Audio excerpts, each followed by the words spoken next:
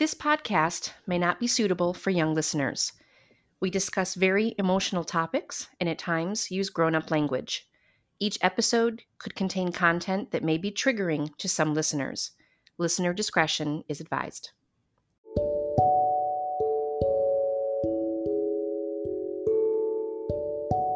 Hello and welcome to The Secret in My DNA. Thank you so much for tuning in.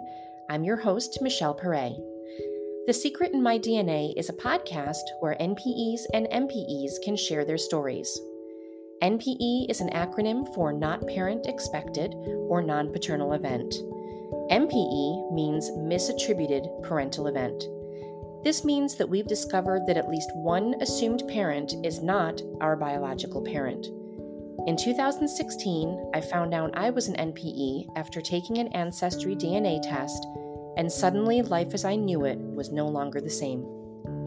On this podcast, we share the experience of making our DNA discovery and what the journey has been like since.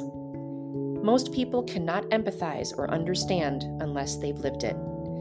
I find the podcast platform to be a wonderful way for us to come together as a supportive community in which we can heal from the trauma and take back our narrative by sharing our stories with the hope that this will help others to cope with their new life-altering truth.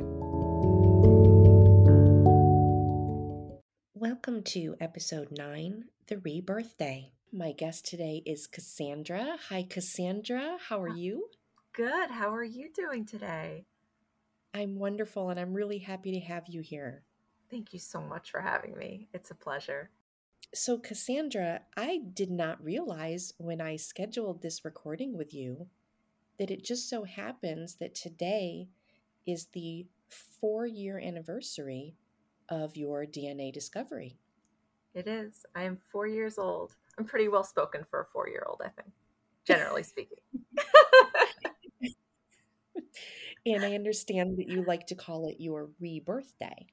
I do. Yes, I do. After seeing how much this day has impacted people in our community, it really has felt like another day that you came into existence. I would have to agree with that. I really do. Now, a little while ago, I happened to be thumbing through my Facebook newsfeed, and I noticed that you had posted something. That's how I realized that it was your 4-year anniversary. I didn't know prior to that.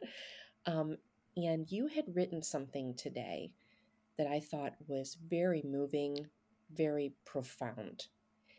And I was wondering if before we start with the whole question and answer interview and before you start telling your story, if you would read to the listeners what you wrote today on Facebook. I absolutely will. Thank you. Okay, let's go for it. Today, I am 4 years old. 4 years ago this morning, at nearly this exact time that I'm writing, the bomb dropped, and one of the most significant days of my life was underway. Worst, most impactful, most life-changing, the most horrible and best thing to ever happen to me. The truth. A day, though its impact has touched so many people, that is and should only revolve around me, my own existence, my own body, and my own identity. I have become a different person. I will never be who I was prior to September 26th, 2017. There are many people, friends, family, acquaintances, who were unwilling or unable to join me in that journey. I no longer blame myself for that. It was clear that who I was and what I was experiencing made them uncomfortable. They could not grow. Anyone who knew me before knew another me. They know what has happened to me, and they know I have not and won't come back to the before. Yet those who took a chance, believed in me, tagged along, and boosted me, I think they see that I really am the same silly person I always was and always will be. And for that, I will always love and hold you all in gratitude. Those who have only known me in the last 4 years, you know a newer version of me. One who is no longer so afraid to speak, no longer so afraid to set boundaries, no longer so afraid to fight for what I need. Some of my finest qualities were amplified: my empathy, my passion for justice, my writing, my spirit, my love of family. You also know a more broken me, one continually working on and working through past traumas, those that truly occurred from even before I was conceived until the very present day. You know a Jewish me. I think to how I infantilized myself, how my family infantilized me with their words, how I was othered, how there was an underlying current of, she must be Jewish, along with, there's something wrong with her, that I spent my life unknowingly trying to come to grips with. How was I to know until those exact thoughts left my mother's lips during those emotional disclosures? And now, 4 years later, the puzzle pieces have finally become more manageable. Yesterday, I took time both for self-care and for occupying my mind with some of the traditional and ritual actions I've come to keep this time of year. Today, I have continued and will continue focusing on taking care of myself and my family and memorializing that day in remembrance, storytelling, community, rest, and continued learning of my new priorities. Tonight, I will be recording a new podcast. 1 week from today should be another of the biggest days of my life. There's no better day for some of these emotional endeavors. Happy rebirthday to me. How are you? Oh, you're killing me, girl. That's why I started sharing more, was whenever I would write something, I would get people responding. And like, I had never experienced that to such a degree where I could write something that meant something to me and have all these people say, oh my gosh, what you wrote just helped me put words to what I was feeling. And so I just kept doing it. And I'm still doing it 4 years later. And probably will be doing it for quite a while. And it helps me. And if I can help even like one person put words to their experience or feel like they're not alone, because as we've said so many times, this is such an isolating experience. And there's so many of us now that there's no reason for people to feel more isolated than they already do. I agree. And I really hope you do keep writing, because you have such an amazing way with putting your feelings into words, and that was Thank, very moving. We haven't even started the interview portion of this, and I'm already crying and sniffling, and that was really truly amazing, and I'm really glad that you shared that with thank us. you. Thank you. Oh, I need to gather myself. Ah. So, Sandra, how about if you tell the listeners now a little bit about yourself and where you're from? So I am 38 years old. I live in New Jersey. I grew up in New Jersey. I'm married. I have a young daughter, and right now I'm a stay-at-home mom. And I kind of do this as a job at this point. Um, I write. I moderate groups. And I work on projects with various either nonprofit groups or donor conception awareness groups, to try to get things done and make things a little bit better for all of us who are finding out these things via DNA testing. And so it's really become become a huge part of my life. But yeah, other than that, I love working out. I love healthy eating. I love swimming and music and rock and roll and good ethnic food. I love New York City. There's so much. I think that gets people forget, especially when you're in the spotlight sometimes and people kind of paint you as a one-dimensional, you're the person who talks about DNA testing all the time. It's like, no, we're a lot more than that. We have families and we're real people, and we deal with all the stuff that everybody deals with, and we have our interests and our other hobbies too. That's very true. So, can you also tell us about your family of origin and how and when you discovered that you are an NPE? So I grew up in a very traditional family in the New Jersey suburbs. Mom and a dad, and my mom's family is straight from Italy. My grandparents came over from Italy when they were expecting my mom. So she was conceived over there, born here in America, in Brooklyn.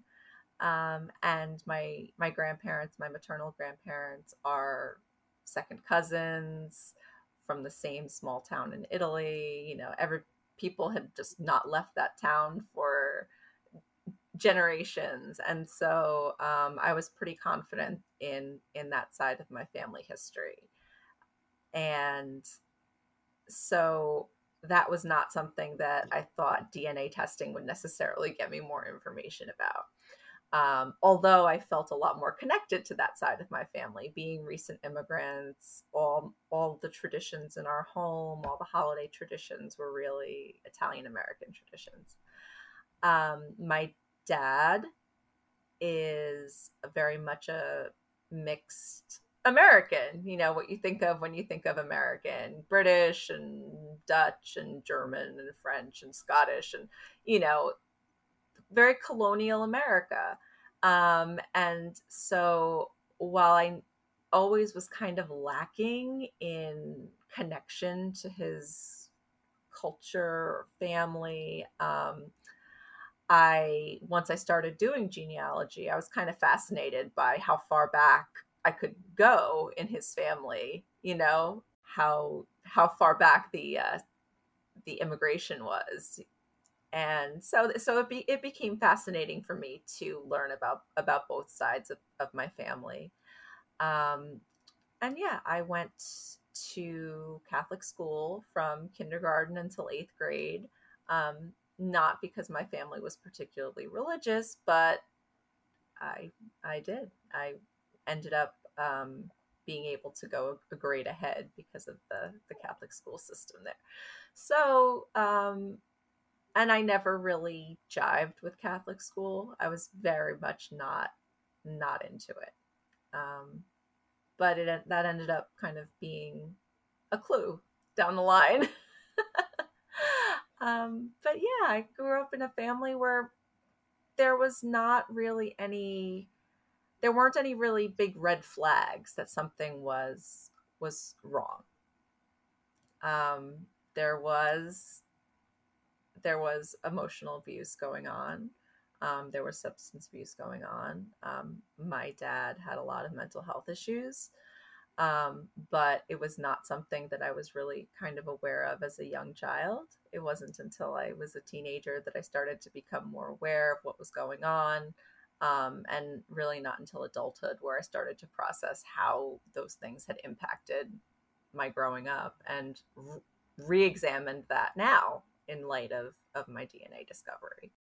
And so at some point, you end up taking a DNA test. Was that something that you just did kind of on a whim for fun?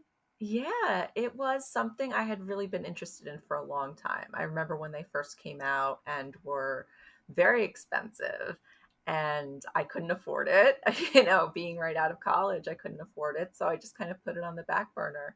And a good friend of mine approached me and said that 23andMe was doing a research study on depression and bipolar disorder. And if you had a family history, you could be eligible for this study. And she knew I was interested in family history and genealogy, and knew that my dad had mental health issues. And as did as I grew, struggled with depression and anxiety. And so I jumped on it, and I uh, applied, and I qualified for the research study, and ended up actually getting the 23andMe test for free. So it was fantastic all around, because I figured I was helping out with genetics research. I was getting my own breakdown that I'd wanted to get for a long time, possibly learning more about my health history, and maybe connecting with new relatives that I had lost touch with. So yeah, it was a win, and that was in the summer of 2017. And so I got my results on September 26th of 2017. And what happened when you got those results? Oh, I was laying in bed in the middle of the night. I was about to go to sleep. My daughter was sleeping. Um, and I checked my email one last time, and I had the email that my results were in. And when I opened up the email, um, the first thing I saw was this huge chunk, and it was, I just rechecked the percentage today because of the anniversary. It was 49.3% Ashkenazi Jewish, and that was the largest portion of the circle there, by far the largest portion there. And this was really intriguing at first. At first, it was intriguing. It was a little bit of a, okay, this is odd, but let's figure this out. Um, I was thinking back to my first thought was perhaps my Italian grandparents had been ethnically Jewish. My grandfather, when they immigrated from Italy, they lived in Brooklyn. The Italian and Jewish neighborhoods were together all the time. There was a lot of camaraderie between the communities, and my grandfather always spoke very highly of his Jewish neighbors and would always tell me stories. And I'm thinking maybe he really had an affinity and was ethnically Jewish. And but it 50% is a lot bigger than, as we all know. As we all know, after this experience, if you come out 50% something that you're not expecting, there's a lot more to the story. But I tried for several hours. I really tried to make it make sense within the context of what I knew about my family. I tried to say, maybe if it's a little bit from my Italian side, and maybe this great grandmother on my dad's side who was German, maybe they were German Jews or something. And as the night wore on, I had a couple friends helping me. And it just became clearer and clearer that I was 50% Jewish, and the other 50% was all consistent with Southern Italy. Now they've kind of refined it. Right now I'm like 50-50. It's very clear. But at the time it was like, 20% Italy, 5%, something else, 15% Middle East, but it was all consistent with Southern Italy. And then there was this other half that was not anything I recognized. And my friend finally said to me, like in the middle of the night, she goes, "Cassandra," she's like, "your last name is Adams. Your dad has British ancestry." She says, "You have 0% British. 0." And that's when it hit me like, oh my gosh, something is really wrong. Something is really wrong here. So half of your pie chart was matching up to everything you knew about your mother's heritage, Yes. but the other half was not matching what you knew of your father's heritage. Nope. Totally different. And so at this point, you must have a lot of bells and whistles going off. I'm starting to panic. And it's like 4 o'clock in the morning, and I'm not able to sleep. And my mom was coming over to watch my daughter, I had an appointment the next day. And I sent her a message asking if she could come over a little bit earlier. And proceeded to panic for a few hours until I called the 23andMe help hotline as soon as they opened, just to ask if there was any chance of a mix-up or anything like that, which they assured me no. They have so many safeguards in place that that was not possible. And I trusted the estimates from them. I knew they were a reputable company, and I knew this was looking bad, and I didn't know what to expect. I had no idea what to expect, and I also had matched with a half sibling who was also 50% Jewish. So it went from seeing that I had a half sibling and thinking, oh, maybe my dad had another child out there prior to getting married, to no, I don't think so. Something else is going on here. Oh, and so what happened when your mom came over that day? I sat her down, and I said to her, I said, Mommy, what's going on? And then I just said, he's not my father, is he? And she started to cry, and she said, no, he's not. She didn't lie. A lot of people do, even when confronted. She knew I was taking the test. She saw me spit into the tube. I had actually messaged her as soon as I got my results the night before, and told her that she should take it also. And she knew what I was about to find out. So she was already kind of having an opportunity to brace herself for this. Yes. And I said, Mommy, what happened? Who is he? What's going on? Why didn't you tell me? Who is this person? And she said that my dad could not have children, and so they used a sperm donor to conceive me. And they had no information. She didn't know. And then one of the most kind of horrifying things, which I kind of alluded to in the post that I made this morning, something that has truly stuck with me, is she was crying and upset, and she's saying through her tears, I always thought you were Jewish. And I, to this day, I don't know what she was referring to. I have not had the emotional strength to have that conversation with her. And in the moment, it was just like, okay, whatever. But in the long run, that's kind of become one of the most traumatic things about the way my relationship with my mom has changed through all this, is this idea that she, because they had no idea, it wasn't like it is now where you can choose a sperm donor or you have information. They literally had nothing. It was just random sperm you got inseminated with. So she had absolutely no idea what ethnic background this person was or anything. So the fact that she looked at me, her own child, for 35 years and was like, oh yeah, that's a Jewish person right there.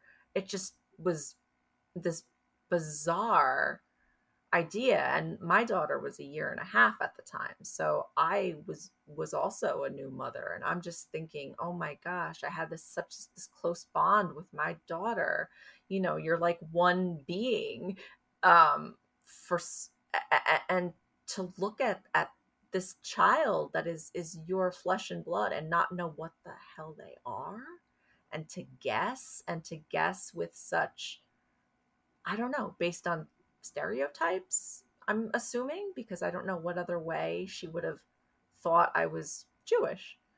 Um, and that's kind of come back to haunt me a lot as I've explored that element of my identity. And it's nothing that she's ever, apologized for or explained. And, a year or so after that, she was saying there was always something that was wrong with me. I cried a lot as a baby, so there was always something wrong with me. And I was like, okay, I flat out told her, I was like, get your $100 back. You want to return me?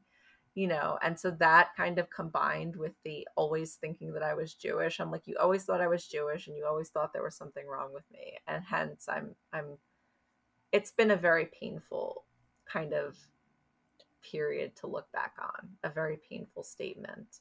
Um, and and and additionally, like so many of us deal with the medical consequences too of her not comprehending that. And that was also something I only spoke to her for 15-20 minutes at the beginning, before I left, and came back to it later. But I tried to ask her anything I could to get any information I possibly could. And she actually did have information that helped me identify who the donor was, but not formal. Her doctor had told her that they only used healthy doctors, healthy medical students, healthy doctors as donors. And this was all that my mom needed to hear, was that they were healthy. And so apparently that meant that there were 35 years of her not worrying at all about what I may have inherited from this man, because no, but he was healthy. Like, she just kept saying that, but they said he was healthy. They said he was healthy. I was like, well, I'm sure a lot of medical students are very healthy, but I'd like to know, this man who's probably now in his 60s or 70s, what conditions I may have inherited from him, because I doubt that he's still in a perfect health. It just something that had just not crossed her mind at all. And so I'm grilling her in the first 15 minutes about, mommy, what about mommy? So mommy, I'm Jewish. What about breast cancer? What about the BRCA gene? What about, I worked in healthcare. So I'm like going at her with like, how could you not tell me these things? And it was just a shock. And she also said that, aside from her doctor confirming that he was using the sperm of a healthy doctor or medical student, that one of the days he came to inseminate her, or that she went to the office to be inseminated, that the doctor told her that he had just driven from Long Island with this sample of semen. And my parents were living in Westchester County, which is right outside of New York. So, and I've told this story, and people, it's kind of funny to me now, because I'm past it, and I've kind of turned it into this like humorous thing, because it has to be, otherwise it's too crazy. But like, one of the first images I had of myself post discovery was in a cup holder, like driving down the Long Island Expressway. I'm just imagining like this like red Solo cup, like buckled in, like, and it's driving to my mom, and I'm like, oh my God, I'm in there. Like, what? Like, it's a very weird way to think about yourself when you don't grow up knowing this about yourself. In a red Solo cup. Yes. Buckled in, can't spill it or anything. Oh my gosh. So yeah, that was my discovery. That was how I found out. And it turned out that the half sibling that I matched with, when I Googled this person's last name, I found several doctors on Long Island with that last name. And so even though my mom just had this totally random clue that her doctor had said, the sperm coming from Long Island, I was able to determine that this half sibling match was most likely the child that my biological father had raised. And I was right, and so I was able to connect. Thankfully, my half sibling, answered, and I was able to connect with my biological father pretty quickly. And how did that go? It went well, actually. I mean, it took a little while. We emailed for a little. I met one of his kids. We kind of, confirmed that we were cool. And we noticed we looked a lot alike, and then I was emailing with my bio dad for a while, and then we met up. I think about 4 months after I got my DNA test results, and I it was a lot to process in a short amount of time to meet him so soon after I got the results. I don't regret it. Um, I don't I think it would have killed me to wait longer. Um, but in a way, it was so much to process at once, meeting so soon after I was just coming into this new reality. Um, but but thankfully things have gone well. We're still very much in touch and get along well, and I look a lot like him, and it's crazy. It's crazy for anybody listening who's met biological family that you've been separated from. The resemblance is insane. And so, did he ever wonder if he may be contacted down the road by the child of his donation? I I don't think so. I think they really thought that there was going to be no way to trace it. And he's very glad. Like there's several of us now. There's four of us as of this taping. Four from the donations, and then the children that he raised. So, and that's pretty low for donor conceived people. Uh, but he's glad that we found him. He's glad that we found him because he was a doctor, and he knows how important medical history is.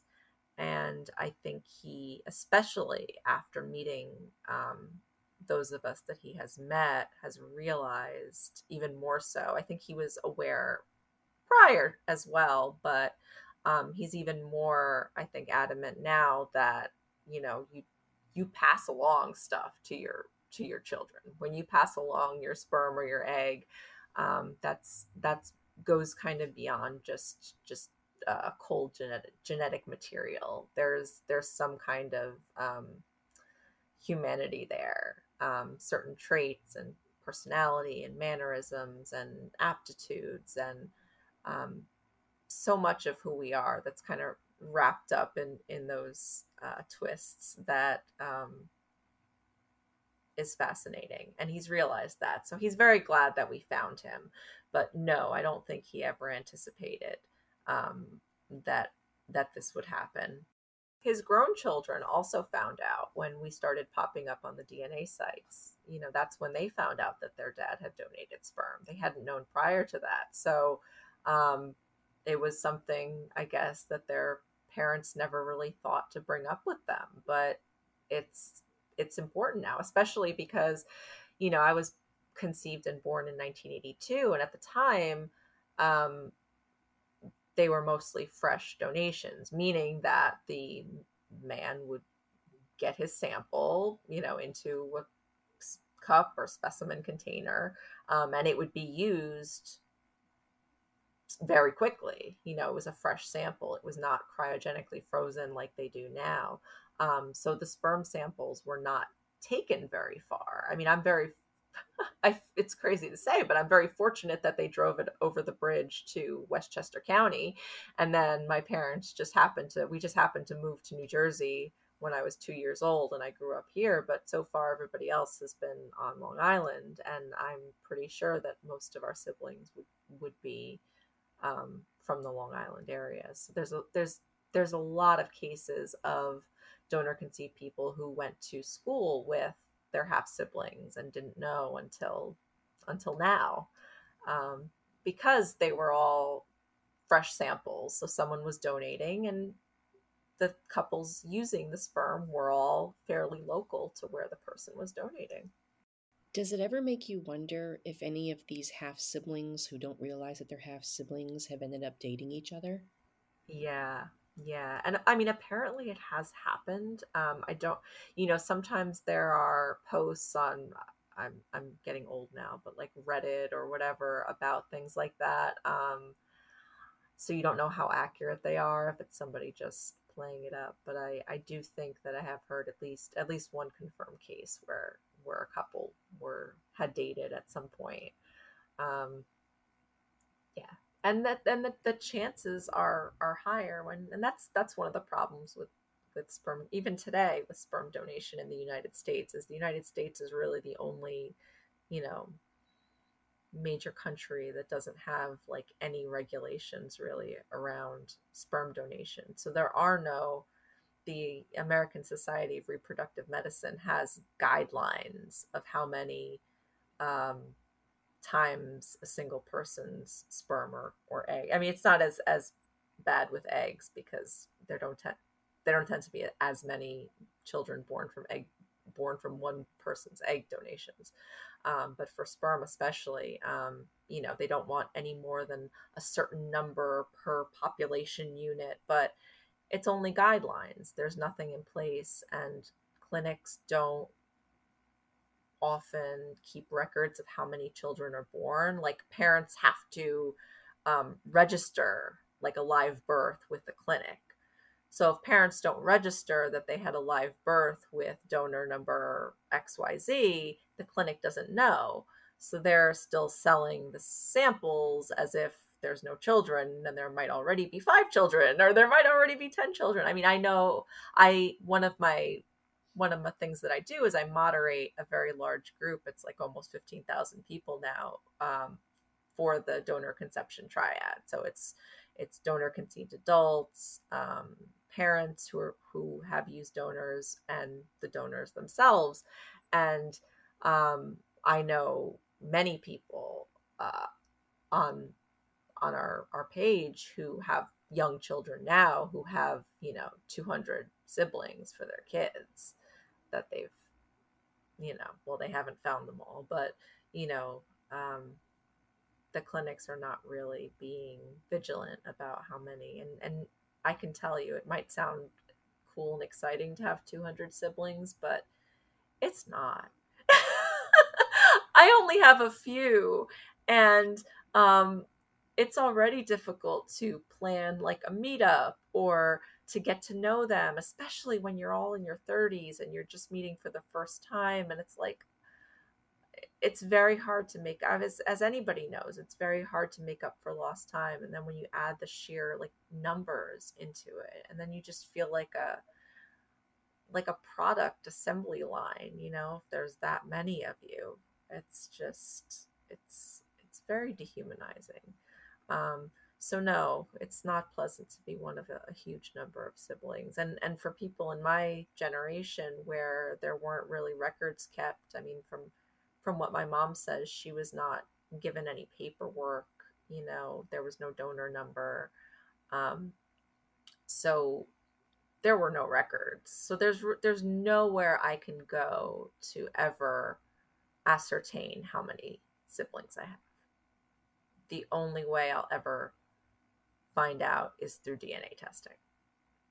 That's the only way I would ever find out, is if they DNA test or if one of their children DNA tests eventually, and I find them that way. So they didn't even give your mother any medical history or any mental health history at all? Nothing. And I asked my biological father if they asked him any health questions, and he laughed and said no. Wow. It was basically like a free for all. Like, we just need sperm that's going to work. It's going to be from a doctor, so we can tell them that they're like, high quality, like smart, whatever, whatever they are. And it'll get a woman pregnant and they'll be happy. It's like, yay. I love babies. I wish everybody who wanted a baby could have a baby. but it's very difficult. It's a very difficult life. um yeah, it's complicated. How many total half siblings did you say that you have now? There's four of us that are from the donations. Okay, and then how many siblings do you have that your birth father raised? Three. That's a lot of sudden siblings. It's a lot. It's a lot. And it's crazy because everybody has a different level of interest. So you're learning about these people, and yet your family, and you look so much like them, and you look more like them than family that you were raised with, and it's so strange. And then you find coincidences too of, like my biological father, like his family owned a vacation house like 15 minutes from where I grew up, which is like so strange to think that we could have run into each other, or you know or one of my siblings knows somebody that is in my family, like from somewhere else. Like, it's just, it's very strange. And you just, when there's others out there and you don't know how to find them, it's just, and when you speak of having these like little breakdowns as time goes by, like 4 years, okay, like my third rebirth day and then today were okay. There were a lot of feelings there, but I was okay. I was able to kind of have a little bit of a celebratory aspect to it, that kind of like vindication of being free, being knowledgeable, having the pieces to put together of my own life. Um, but you still get those waves of like grief every so often, and that's something that happens to a lot of us, is wondering like, where are these other siblings, and will I ever find them? And checking the DNA sites, or you have a dream that a new sibling shows up and you wake up and you check the DNA sites just to make sure, um, because then you're going to have to walk somebody through this whole process again. And it's so raw. It's so raw. Um, it's a new life. It's a new way to live your life. And have you met in person yet any of your half siblings, either the ones that your bio father raised or the donor siblings? Yeah, I've met several of them, and they're great. And we try to do like a meetup once a year. But even with several of us, it's hard to kind of get everybody together. So it's been pretty crazy. Nothing about this journey has been like smooth. There's always like a bump somewhere that causes you to feel sad or angry. Um, whether it has to do with the family you were raised with, or whether it has to do with the new family, or even if it's something in your community, like um in the donor conception community, there's a very tight knit group of people there too. And if there's ever, disagreement about something, about how to approach an issue or how to approach a legislator, or, it hurts, because I think we're so afraid at this point of like rejection or loss, because there's been so much grief. Like, anytime anybody gets upset with someone else, I just want to make it all better. I just want to tell people to get along, and it's like, that's our wish. That's our wish, is for everybody to get along, because we're so tired of like conflict. We're so tired of discord in our families. Now, what's your relationship like now with your mom and your birth certificate father? It's very hard right now. We have not spoken in quite a while. Um, my after my mom told me that there was always, my mom was very supportive for like the first year, I want to say, and then I think it became too much for her to um understand that this was going to like last more than a year. That I was going to talk about this for more than a year, that I was still going to be searching for answers or still be struggling. And so then, and plus my birth certificate father has a lot of mental health issues, and he has some narcissistic qualities, as I've learned. And I think he and my mom depend there's a definitely like a codependent relationship there. And these are all things that I kind of knew um, as a young adult, but it's like you re-examine them in light of all this, and you realize like this secret was actually something that kept them like codependent on each other as well. And it actually like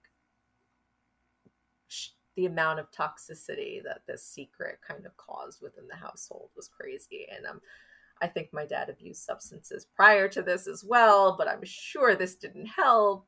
And so I think my mom could not take it. And my dad kind of dragged her back into the whole like, no, she needs to get over this. This is, and I wasn't going to get over it that easily. And in fact, I had already gotten over some of it. It was a year into it. So I had gotten over a lot, but I was just starting advocacy and I was dealing with other life things, and they couldn't really appreciate what I was going through. So after my mom told me that there had always been something wrong with me, that I have not really directly spoken to her much since then, and I've tried to make it clear publicly when I speak about this issue, that it's more than just a quick "we didn't mean to hurt you," because that was all I got for a while after that. And it's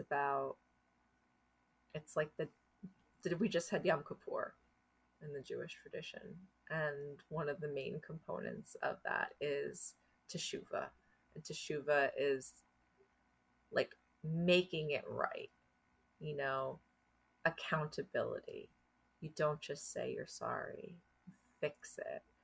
And I'm kind of, after so much therapy that I've gone through, I've been through like trauma treatment programs, like hospital outpatient programs, because I had very severe PTSD and CPTSD after this. After all the work I went through, while being a mother, while working on issues in my own personal life, I put so much work in, and I just want to see some of that reciprocated by my family of origin. And they haven't yet. And especially from my mom. My mom and I were very close, and it's very hard to see that kind of staying in denial is more important than having a relationship with your daughter and your granddaughter. And that's kind of what I've realized throughout all of this. And that may be, aside from the lie and the betrayal, which I know some parents truthfully didn't know, but with my parents, they knew. So it was an intentional secret. So aside from the intentionality of the secret, the betrayal of not telling, which I understand. I mean, I do. I have a lot of empathy for what went on decades ago. I've learned so much about donor conception. It's like I know what they were told at the time. I know they were not encouraged to tell. They weren't explicitly told to not tell me, but they were not told to tell me either. So I understand that, and I've built up so much empathy for them. But it's still, to that little girl in me who's looking to mommy and daddy, like it's still betrayal, and I can't rebuild that trust. And the only thing that rivals that betrayal of not being told the truth about myself is the idea that after everything that happened, after all the talk of a child is your child forever, you know, my mom would always say, because my dad was not the nicest person sometimes, that you can always get a new man, you can always have a different husband, but your child is your child forever. You can't break that bond. It was very, very much Italian mother thing, you know. After all that talk, it was all a lie. She put him first. She put his ego above me until now, because she still won't fully recognize not just the consequences of the lie, but the consequences of everything that happened afterwards, which was um, pretty severe at times, unfortunately. You know, as children, we are totally reliant on the information that's given to us by our parents. Our security, our identity, our self confidence, our self worth, that's all reliant on the people who play that parental role in our lives. And we trust everything that's given to us by our parent or parents. And so finding out that we have a different father is tantamount to completely erasing that trust and completely erasing our identity and the security that we've built around a life that we thought that we had, but then later found out was a lie, which, as you and I both know, ends up having very traumatic emotional consequences. Absolutely. Absolutely. It knocks the base out from under you, and you have no basis on which to build trust in people anymore. If your first attachment figures do this to you, it just screws around with everything. And it's very, very hard to come to terms with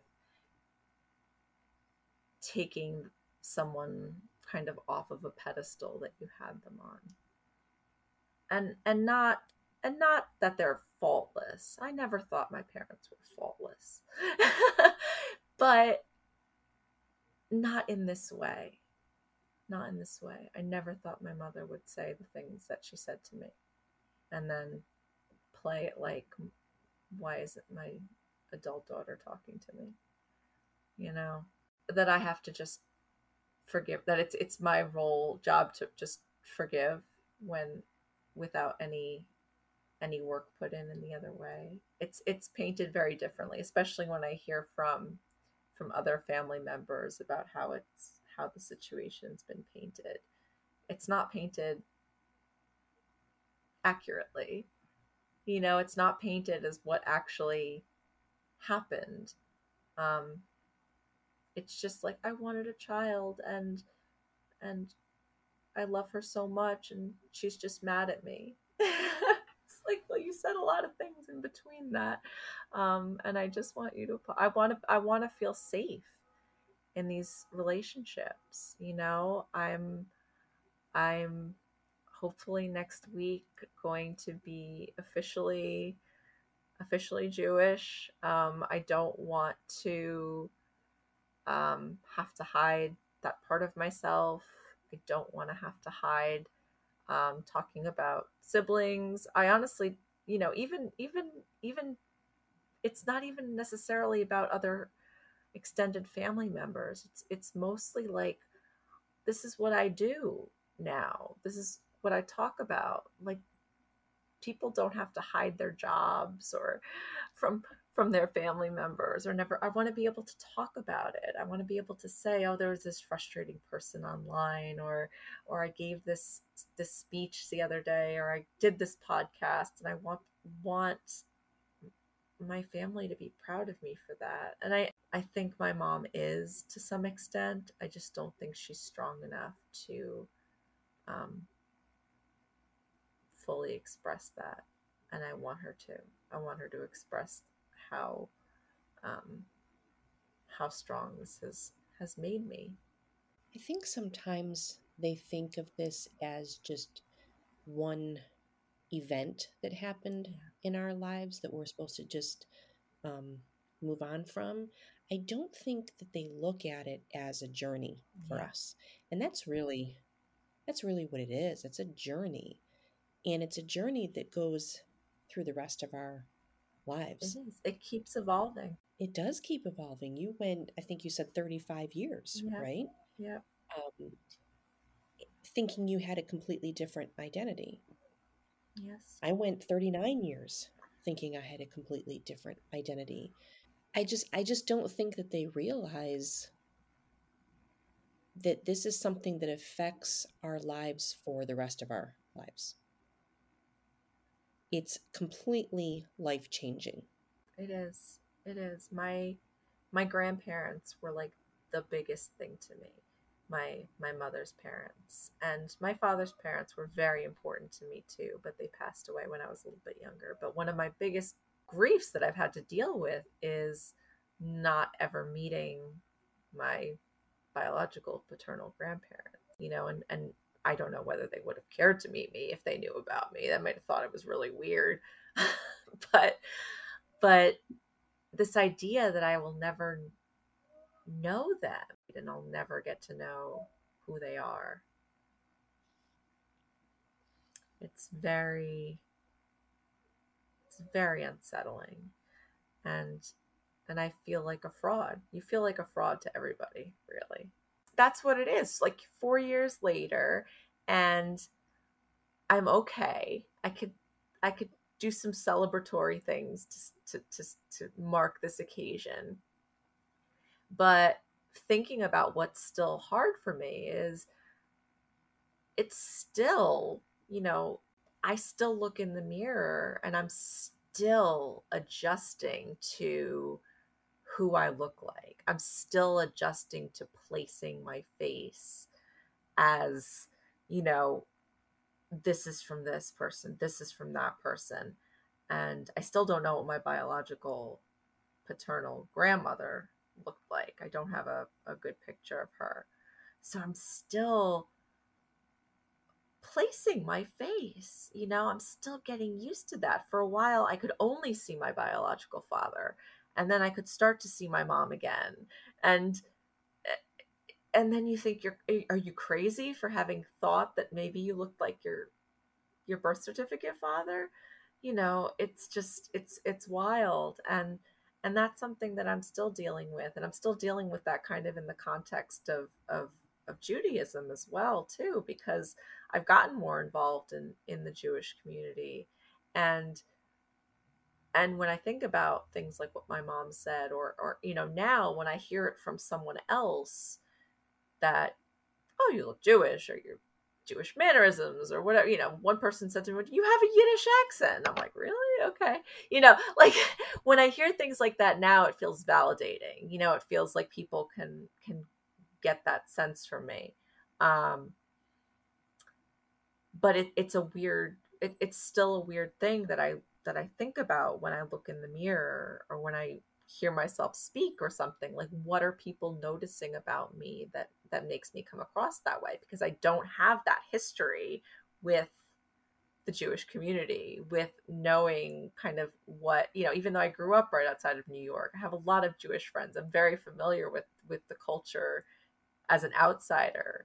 But being an insider and kind of realizing these things that people pick up on, it's a new way of looking at myself, and it's something I'm still kind of getting used to.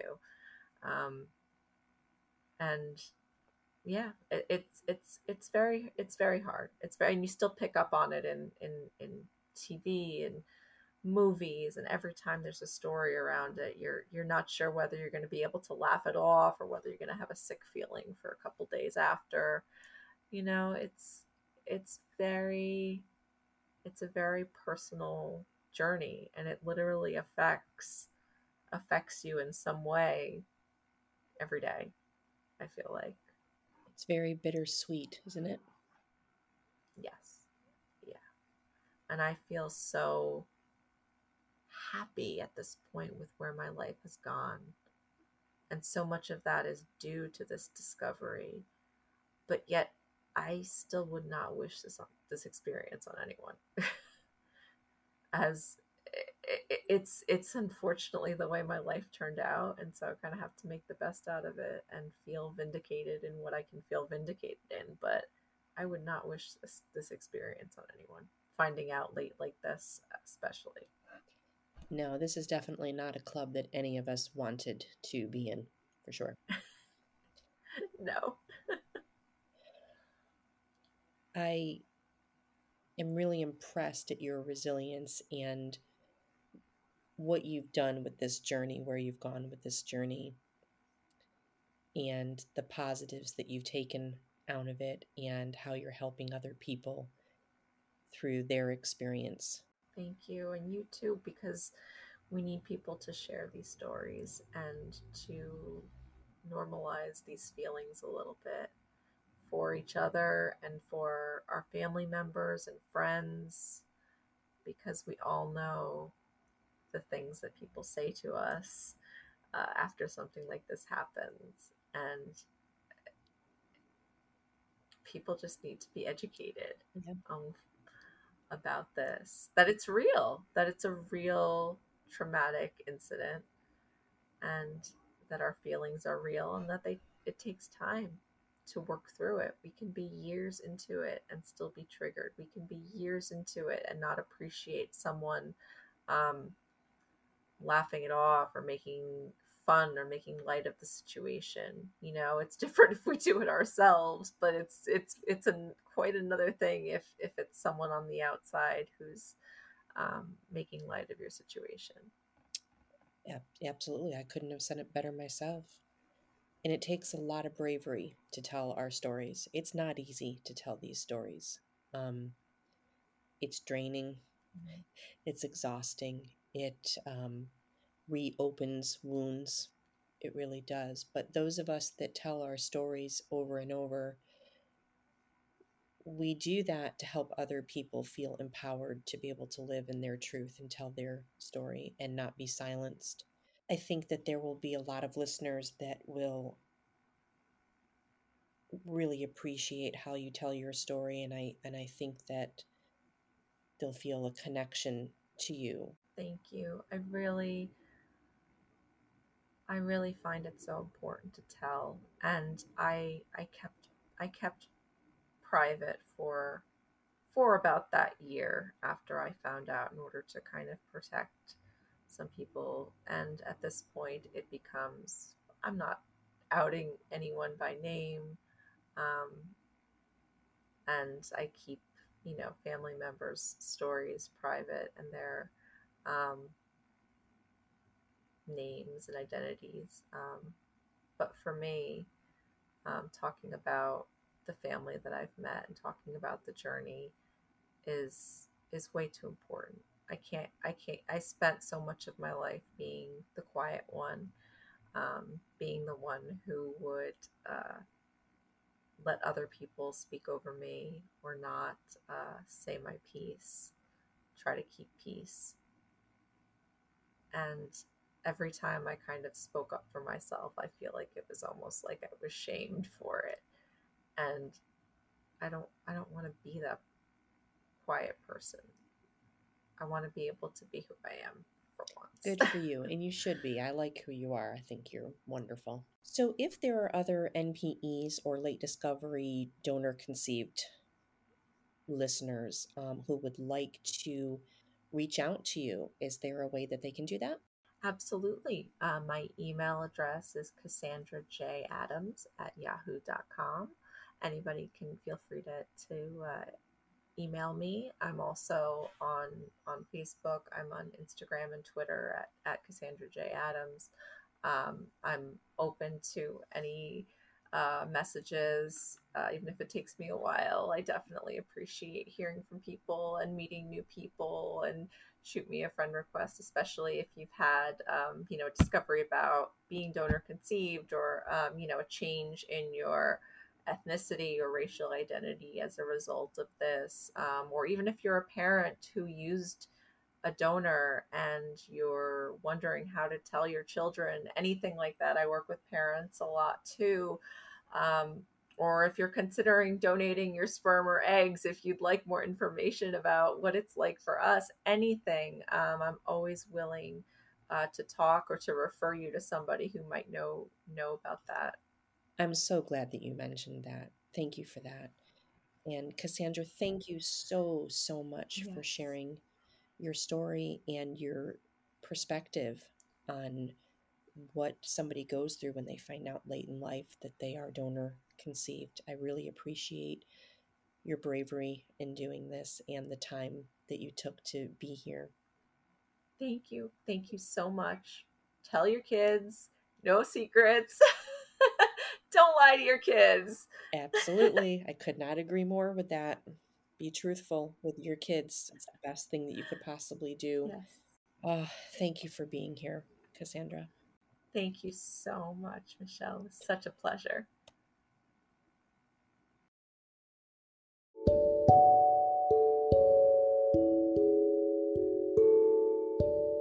And now to my listeners, thank you for tuning in to this episode today. As always, I leave you with an important message.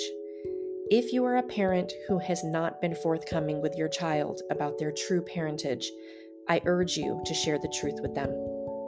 Withholding this information for any reason will negatively affect your relationship and your child's mental health down the road.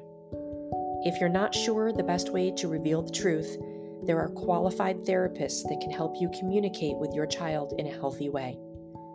Our lives are enriched by having parents who are honest with us.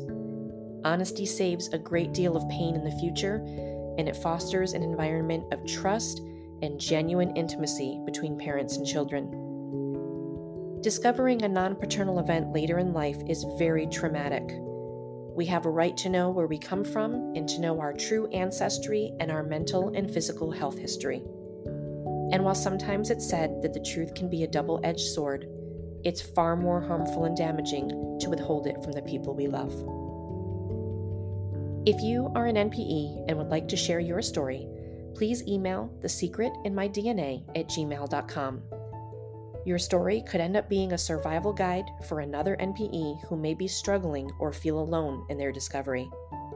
You do not have to give identifying information, and if you prefer to share your story anonymously, names can be changed or abbreviated for privacy purposes.